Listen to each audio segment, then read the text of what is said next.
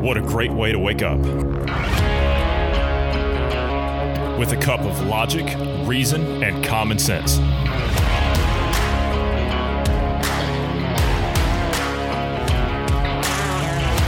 Welcome to the Independence Morning View.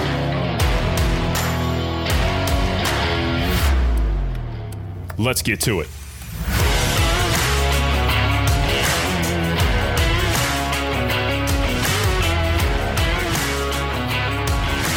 Good morning to you wherever you are in the world. I'm Johnny Anderson. I'm joined this morning by Bruce Adams. Good morning, Bruce. How are you this morning? Good morning. Yeah, healthy alive. Looks like the sun's coming out a bit. That's nice. It's been cloudy, rainy. Well, I mean, ice storms, right? The unprecedented times that we live in. Mm-hmm. Yeah, well, that's not normal, an ice storm in Oklahoma. Yeah, it's totally normal and happens many times. But, it's not normal. We follow the science around here, Bruce. Yeah, right. My mistake. It just, we've never experienced it before. Yeah, you're right. Mm-hmm. So, all right. I don't want to get into election stuff this afternoon. I'm sure we will at some point, but I want to talk some about the tech hearings yesterday. Not too much, though. I suppose we can talk a little Corona stuff. Some Philly stuff is up, and then maybe some censorship stuff later on. I don't know. Just whatever comes up, I suppose. But this morning, I want to talk about poll numbers. Not poll numbers, early voting numbers. So what do we have as far as early voting numbers? How many people have voted so far? So far, I believe this is just in-person voting and mail-in ballots that have been returned, right? So they've filled out and sent them back. So 80 million, almost 400,000. So 80 million, about 340,000. So it's a good chunk of the population, by the way. That's 2/3 of what we've seen in, is it 2/3? Yeah, it's about 2/3 of what we've seen in 2016. Mail-in ballots. I'm assuming this is including mail-in ballots, yes? The ones that have been returned, yeah. There's still another 39 million that are in limbo. Okay. Well, they're saying that some of these, let me see, there's about 2 million that are outstanding in Florida, 1 million in Pennsylvania, mail-in ballots that have not been returned. Mm-hmm. 35 million ballots is what some of them are saying. 39, I think, is probably more accurate. I mean, and I think what they send out 500 million, to make sure everyone gets one, right? I mean, some places they send out like 10 or 12 to the same address, and those people don't live there anymore. Oh, and by the way, we'll get into the censorship later, but why don't you post how many ballots you got in the mail, if you've got extra on your Twitter account or Facebook account, and just tell me what happens, Yes, please try that and watch how fast your tweet gets observed by Twitter and gets taken down. Okay, so an estimated 1.9 million ballots were still outstanding in Florida, along with 962,000 in Nevada. I heard they had a problem out there in Nevada, something about mail-in voting. I don't know. 850,000 in Michigan, 1 million in Pennsylvania. Most states' deadline for ballots to be received is Election Day, but some states are fighting that, aren't they? Didn't you tell me that? Yeah, I believe Pennsylvania is saying they'll accept up to at least 3 days after because of their Supreme Court, the state Supreme Court, and the, state government basically is saying, yeah, we're going to change the rules in the middle of an election, which they can't do constitutionally, but they're going to do it anyway, which will get fought in court, and those ballots will get thrown out, and then they'll say Trump's, trying to steal the election, Yeah, the usual agenda and all that. Yeah. The governor of Pennsylvania, Tom Wolf, implored to voters this week. He says, don't wait until Election Day. Hand delivering your own ballot now will give you the peace of mind that your vote will be counted and your voice will be heard in this historic election. Bruce, you're shaking your head. If you're going to vote and hand your ballot in person, then just go vote in person. Go to the polling place. Go to the polling. Yeah, go. So just vote in person. And that's what I would recommend people do, is just go vote in person. It's a more secure way of voting than doing the ballots, mail-in ballots. So it's even more secure than the absentee ballots. Yeah, but, absentee, there's a chain of custody there. There is a chain of custody, but it's still possible. For example, let's say you're a resident of a retirement home and you have an absentee ballot sent to you. You'll have a ballot harvester come in and just kind of, take those fill it out for you. You'll never get your ballot. Yeah, and then of course I mean, there's the people that, well, there's $125. You know, can we get your vote on, can you just check the D at the top up there? Or, excuse me, can you just check these boxes and vote your conscience, of course. That was actually happening in Michigan, by the way, for those that aren't aware. Yes, it was. Throughout and I think Veritas just released something the other day. They spent $55,000 or something on ballot harvesting. I think it was GOP ballots as well. I don't know. You have to double check Veritas. Throughout the fall, as ballots move through the postal system, the agency has consistently missed its goal to have more than 95% of first-class mail delivered within 5 days. In the week that ended October 16th, the most recently available weekly figures, the Postal Service reported a national on-time delivery rate of 85.5%. Postal districts in many presidential battleground states failed to reach even that mark. But there's no problem with the postal system. They don't have any issues. That's going to be the most fair election we've ever had. Now, the question is do you believe the polls? I say no. I mean, I don't. I'm paying attention to maybe Rasmussen, and I think what's the other one that's out there that's decent? Is it Trafalgar? I don't pay attention to any of them personally. Right. They're not. Yeah, I don't put bank in those things. These are the same polls that said Hillary Clinton had a 99% chance of winning at this time. Yeah. And the thing is I have a lot of anecdotal data from people that are either Republicans or independents saying they've answered polls incorrectly, intentionally. In other words, they lied to polls because they want to discredit the polls. So I don't trust the polls. Just even if just 10% of them did it. Well, that's a huge portion of the electorate. That's the difference between winning and losing. If only 10% of your polls are corrupted. So no, I don't trust the polls. I don't trust any of that. And honestly, some of the polls that I've heard talking about how they're saying, well, I'm voting Biden, but I believe my neighbor is going to vote Trump. My friends are going to vote Trump. Those polling agencies are all reporting that. They're saying, the ones that are asking those questions, they're all saying that these people that are saying that Biden's going to win or they're voting for Biden, they think that Trump's going to win. And their friend circles and all that, their neighbors, they all say Trump's going to win. They're voting Trump or what have you. So how can the two be true at the same time? How can it be that you think your friend circles, your circle of friends and your neighbors are all going to vote for Trump, but yet Biden's going to win in a huge landslide greater than Obama against McCain? No. Look at the crowds, or lack thereof, I guess. I sent you a video of a Kamala Harris rally. I mean, that was a few minutes before she was set to appear. There were 4 people standing there. 4. I think I've seen a crowd of ants there. I mean, there's no excitement. There's nobody that's even showing up to these events. And all of a sudden, there's going to be a massive landslide. Honestly, I don't think so. I don't think so. And they know that. They're already bracing for all this. I mean, they've been bringing in armies of lawyers and all that stuff. They're going to contest. We know they're going to contest. Now, the question is are they heading for an all-out bloodbath at the polls? That's the question. Because I think yes. I think this vote is America's version of Brexit Part 2. It's going to be an even bigger smack in the face to the elites than what we already had before. Once again, we're going to go to the polls and we're going to follow the democratic process and we're going to cast our vote for whoever we think is the best qualified for the job. And honestly, if you love America, there is no choice. I like to say that there is a choice in this one, but there isn't. This is the first time in my life I can say that there is no choice in an election. It's the first time. And I'll say that with all conviction in my soul. But I think that this is going to be an even bigger landslide for Trump than it was the first time around. Why? Well, I mean, it's a number of things, but I think most of them were obvious at this point. But I mean, I don't know, COVID, the riots. I mean, that's pretty good starters. The oil industry, I mean, it's what it is.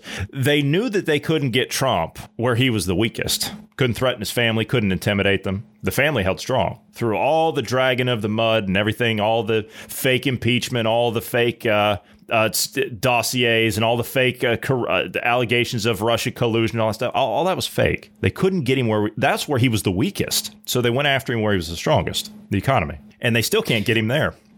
So honestly, I think that it's going to be a bigger landslide than the first time around. And I think that they're bracing for that. I hope so. I legitimately hope so. Because if we lose the Senate and we lose the House, bye-bye Republic. the kind of stuff that the Biden administration is going to do in the first 180 days, 100 days, rip America. Well, I mean, who in God's name, though? I mean, seriously, how on earth? What kind of people support that? I mean, we're talking. How do I say this without being condescending? Forget R or D. Don't vote for scum like this. You don't. They think that about Trump, though. Some of the decent people actually think that about Trump because of his tweets. Because, well, I don't like his attitude.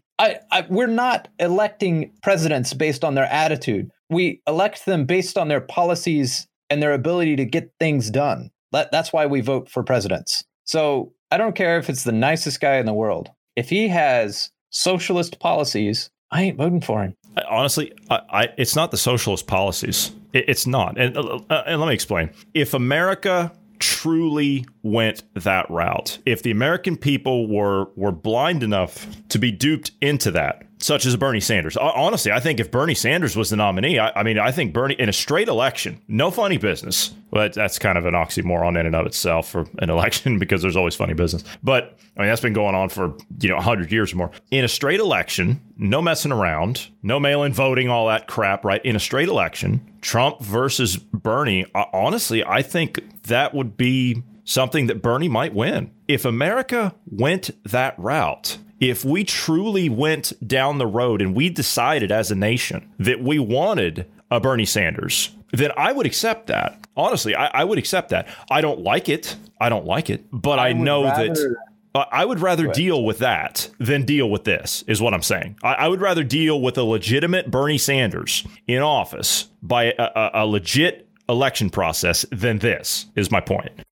So I'll go a little bit further, or I'll dive into that idea. If Trump is to lose, I hope we lose the Senate as well. I seriously hope that the House, the Senate, and the presidency is all Democrat. I hope that they're able to pass every single thing that they want to pass. I know it sounds bad and everything, Bruce, but you know what? All right? Are you feeling all right? This is the point that I'm at. If the American people are willing to go down this road, then I want you to eat all of it. You make that bed and you lay in it. You get all of it, everything. You want to see them pack the court? They're going to pack the court. You want to see all the stuff that they're talking about that they're going to do? I don't want any Republicans in the way. I don't want anybody in the way to stop them. I want it to come out and I want you to eat it. The Republicans aren't in the way now. I mean, they kind of are because Trump is technically a Republican, so he's in the way. Yeah, Trump's actually a Democrat. Yeah, he was Democrat and he changed to Republican. He's a classic. He's a Kennedy-esque style Democrat. That's what he is. Which is Republican now, just because of the Overton window. Yeah, but basically, the point of it is I'm going to if America goes socialist, I'm going to sit here and enjoy the free money as I make money doing other things. And then I'm going to move out of country as the nation starts collapsing. I'm out. See ya. This is, if you guys choose to go down this road, I hope we go all the way, all in. Don't be playing footsie with it. All in. Don't beat around the bush. Just get in there. Yeah, get in there. Let's get this over with. Yeah. So that's where I'm at. Dip your toe. Yeah, that's where I'm at with these COVID policies. You know what? Just knock it off. Let's just get this over with. Yeah. Just do what you're going to do and let's settle it. Yeah. Let's get this out in the open. I'm tired of the behind the scenes cloak and dagger, all the nonsense. You put your jersey on. If you know, I want to know who I'm against. Quit hiding behind, quit doing the jihadist thing and hiding among the citizenry and wearing the same clothes, if you will. Right. If you're going to go socialist, strap that armband on. Say you're a socialist, because then I know what idea I'm fighting. Then we can address ideas and talk to each other about ideas. Well, there is a reason that throughout the 20th century, they've been called the masters of deceit. They are masters of it. Socialists, I mean. Socialist, Marxist, communist, fascist, whatever. Pick your flavor. They are masters of deceit. And that's what they've been. There's a reason I was also saying armband and identify. They will use that doublespeak and they will use that Aesopian language and everything that they need to do in order to keep themselves from exposing who they really are for as long as possible until they get right to the end. When they hit end game, which is where the establishment is now. That's where the elite are now. They're at endgame. This is their revolution. They've got nowhere else to go. This is it. You heard it when we played the clip of Klaus Schwab yesterday. He says, it's possible this isn't going to go well for us. He's not talking about as in you or I. He's talking about himself and that cabal that they represent, the elite. It's not going to go well for them. It's not. And they know it. I think that's the worst part is they know it. This is the bunker mentality. They're in Berlin. The Allies are closing in ideologically, just not physically yet. But we're going to settle this, and you're not going to win. But as to your point, Bruce, we know who the players are. We know them by name. If this was 1930s, 1940s, hell, 1950s, 60s, and 70s, we wouldn't have this information. We wouldn't know who the players are behind the scenes. But we know who they are, and we know what their ideology is, and we know what they represent. We know what they want to do. And as much as I wish... Honestly, I wish that was some kind of crazy conspiracy talk in a way. I really do. I wish it was. I thought I could sit here and say, well, okay, maybe. And I could second guess myself. But the mask is off for them, isn't it? You can read about it. You can go and listen to it yourself. It's right out there. weforum.org. I'll say it again. weforum.org. Do your own research. Do your own homework. And you decide. Don't listen to us. Don't take our word for it. You decide, as the listener, you decide what you want to believe. If you want to believe that, well, then there's the information. We're a road sign. We're pointing you in the right direction. That's all it is. All right. Bruce, what do you know about dark matter? Mysterious energy that we don't quite understand right now. It's also believed to make up a large portion of the universe. It says here that a new study sheds light on dark matter. I'm quite curious because I've always heard the term dark matter. I don't know what it is exactly. It says that it makes up 85% of the universe, but its existence shows up only on astronomical scales. Enigmatic material follows a maximum entropy distribution. The gravitational force of the universe under which it has evolved from a state almost uniform at the Big Bang until now. When matter is concentrated in galaxies, stars, and planets, it's provided by what is termed dark matter. But this is quite interesting. Maximum entropy? What do they mean when they start talking about maximum entropy? Entropy is, I believe, energy decay. So basically, more or less having a substance that's hot going to cold, that's entropy, more or less. So basically, entropy, in the end, the universe will die the heat death. In other words, everything will go completely cold, absolute zero. Matter will stop moving at that point. And that's some billion years off in the future when all the stars have died and, all that. It says here that to say that the distribution of dark matter is organized according to maximum entropy, which is the equivalent to maximum disorder or thermodynamic equilibrium. Man, this is heavy stuff. I thought this was going to be simple. Yeah. It means that it's found in its most probable state. Go ahead. No, I was just going to add to the whole entropy. When you have balanced entropy that they're talking about there, or the balance, that's literally where absolute zero happens. That's where it's unbalanced right now, quote unquote, because there's energy and activity and stuff, and there's more energy than there's not energy, if that makes sense. Yeah, it says to reach this maximum disorder, the dark matter must have had to collide within itself, which is fascinating in and of itself, just as gas molecules do, right? Makes sense. So as to reach equilibrium in which its density, pressure, and temperature are related. However, we do not know how dark matter has reached this type of equilibrium. It says, unlike the molecules in the air, for example, which is a gas, obviously it's, bouncing around all over the place and it's colliding within itself, which makes sense. Because gravitational action is weak, dark matter particles, strange how they word it, dark matter particles ought hardly to collide with one another, so that the mechanism by which they reach equilibrium is a mystery, says Jorge Alameda, who is an IAC researcher who is the first author of the article in this new paper. He says, however, if they did collide with one another, this would give them a very special nature, which would partly solve the mystery of their origin. Do we even know how this stuff... I'm assuming we don't even know where the origin of this is and how this even comes into being. Well, I would assume they're probably theorizing the string theory and the whole Big Bang. Those kind of go together, if you will. But when...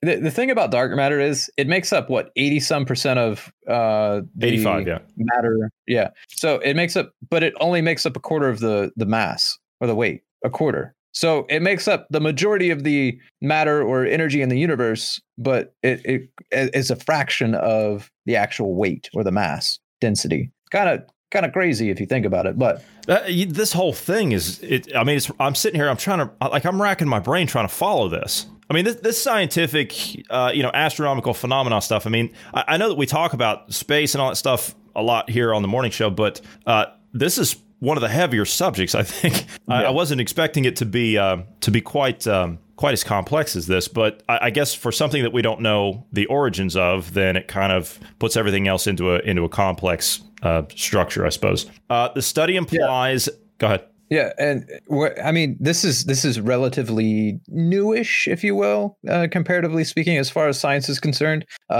Quantum physics, dark energy, those kind of things. You're kind of getting closer to the cutting edge, which means these ideas and concepts and the things, as you're saying, difficult to grasp. Yeah, they are, because it's just crazy when you get into quantum physics. Literally, it's I've watched documentaries on it and stuff and dug into it a little bit. When you start getting into that world, it's theoretically plausible that everything will poof out of existence. Anything and everything could poof out of existence at any given time, and it will cease to exist in the universe. You won't even have recollection of that item existing. So there could have been things in your life that you knew were in your life at the time, but then they poofed out of existence, and now you don't even remember they existed. That's basically what they're saying could happen in quantum physics, yet it doesn't happen that we're aware of. It makes absolutely no sense when you look at it that way. It's crazy. Bruce, you've been hanging out in coffee shops in Amsterdam. I know, right? That's exactly what it seems like. That's some heavy stuff, which also kind of throws into perspective the this thing that we're trying to make a phone call to another parallel universe or something. Yeah, the black hole experiment. With the Hadron Collider. Okay, but anyway, to kind of round off on this, it says the density of dark matter in the centers of the galaxies has been a mystery for decades. There's a strong discrepancy between the predictions of these simulations, which they've run several simulations, which is a high density, and that which is observed, which is a low value. Astronomers have put forward many types of mechanisms to resolve this major disagreement. So the scientific community, in this case, when it relates to this particular subject matter, or dark matter, this is not a scientific consensus like we have on just about everything else as the matters of climate change and public health, right? There seems to be a flat out consensus there, right? But we can't come to a consensus on this, right? So this is about as concise, agreed upon, I don't know what you would call it, as climate change. We'll put it that way. They're as sure of dark matter as they are of climate change. Man-made climate change, specifically. Climate is changing, but man-made climate change. They're as sure of that as they are dark matter, which is to say they're not. But anyway, the stuff about dark matter, I don't remember if we've talked about this before. I know I've mentioned it to you. I don't remember if it was on or off recording, but they're also speculating that because we don't know how dark matter functions, really, they're saying that dark matter could theoretically rip the universe apart, or at least, open space, right? The space in between different solar systems, for example, they're moving apart. And they're saying that space-time is like stretching thinner and thinner. And they're saying it could be like elastic or a rubber band or something. As you stretch it further and further, it's going to start tearing and break. I'm gonna have to join you in that coffee shop one of these days so we can actually hash out some of this stuff and get to the bottom of this. But unfortunately, that's going to have to wait until possibly Monday. We are going to have to jump out of here this morning. So thank you for sitting down today, Bruce. Thank you to all the listeners. For all these topics and more, please check us out later on this afternoon. And I hope everyone has a great morning.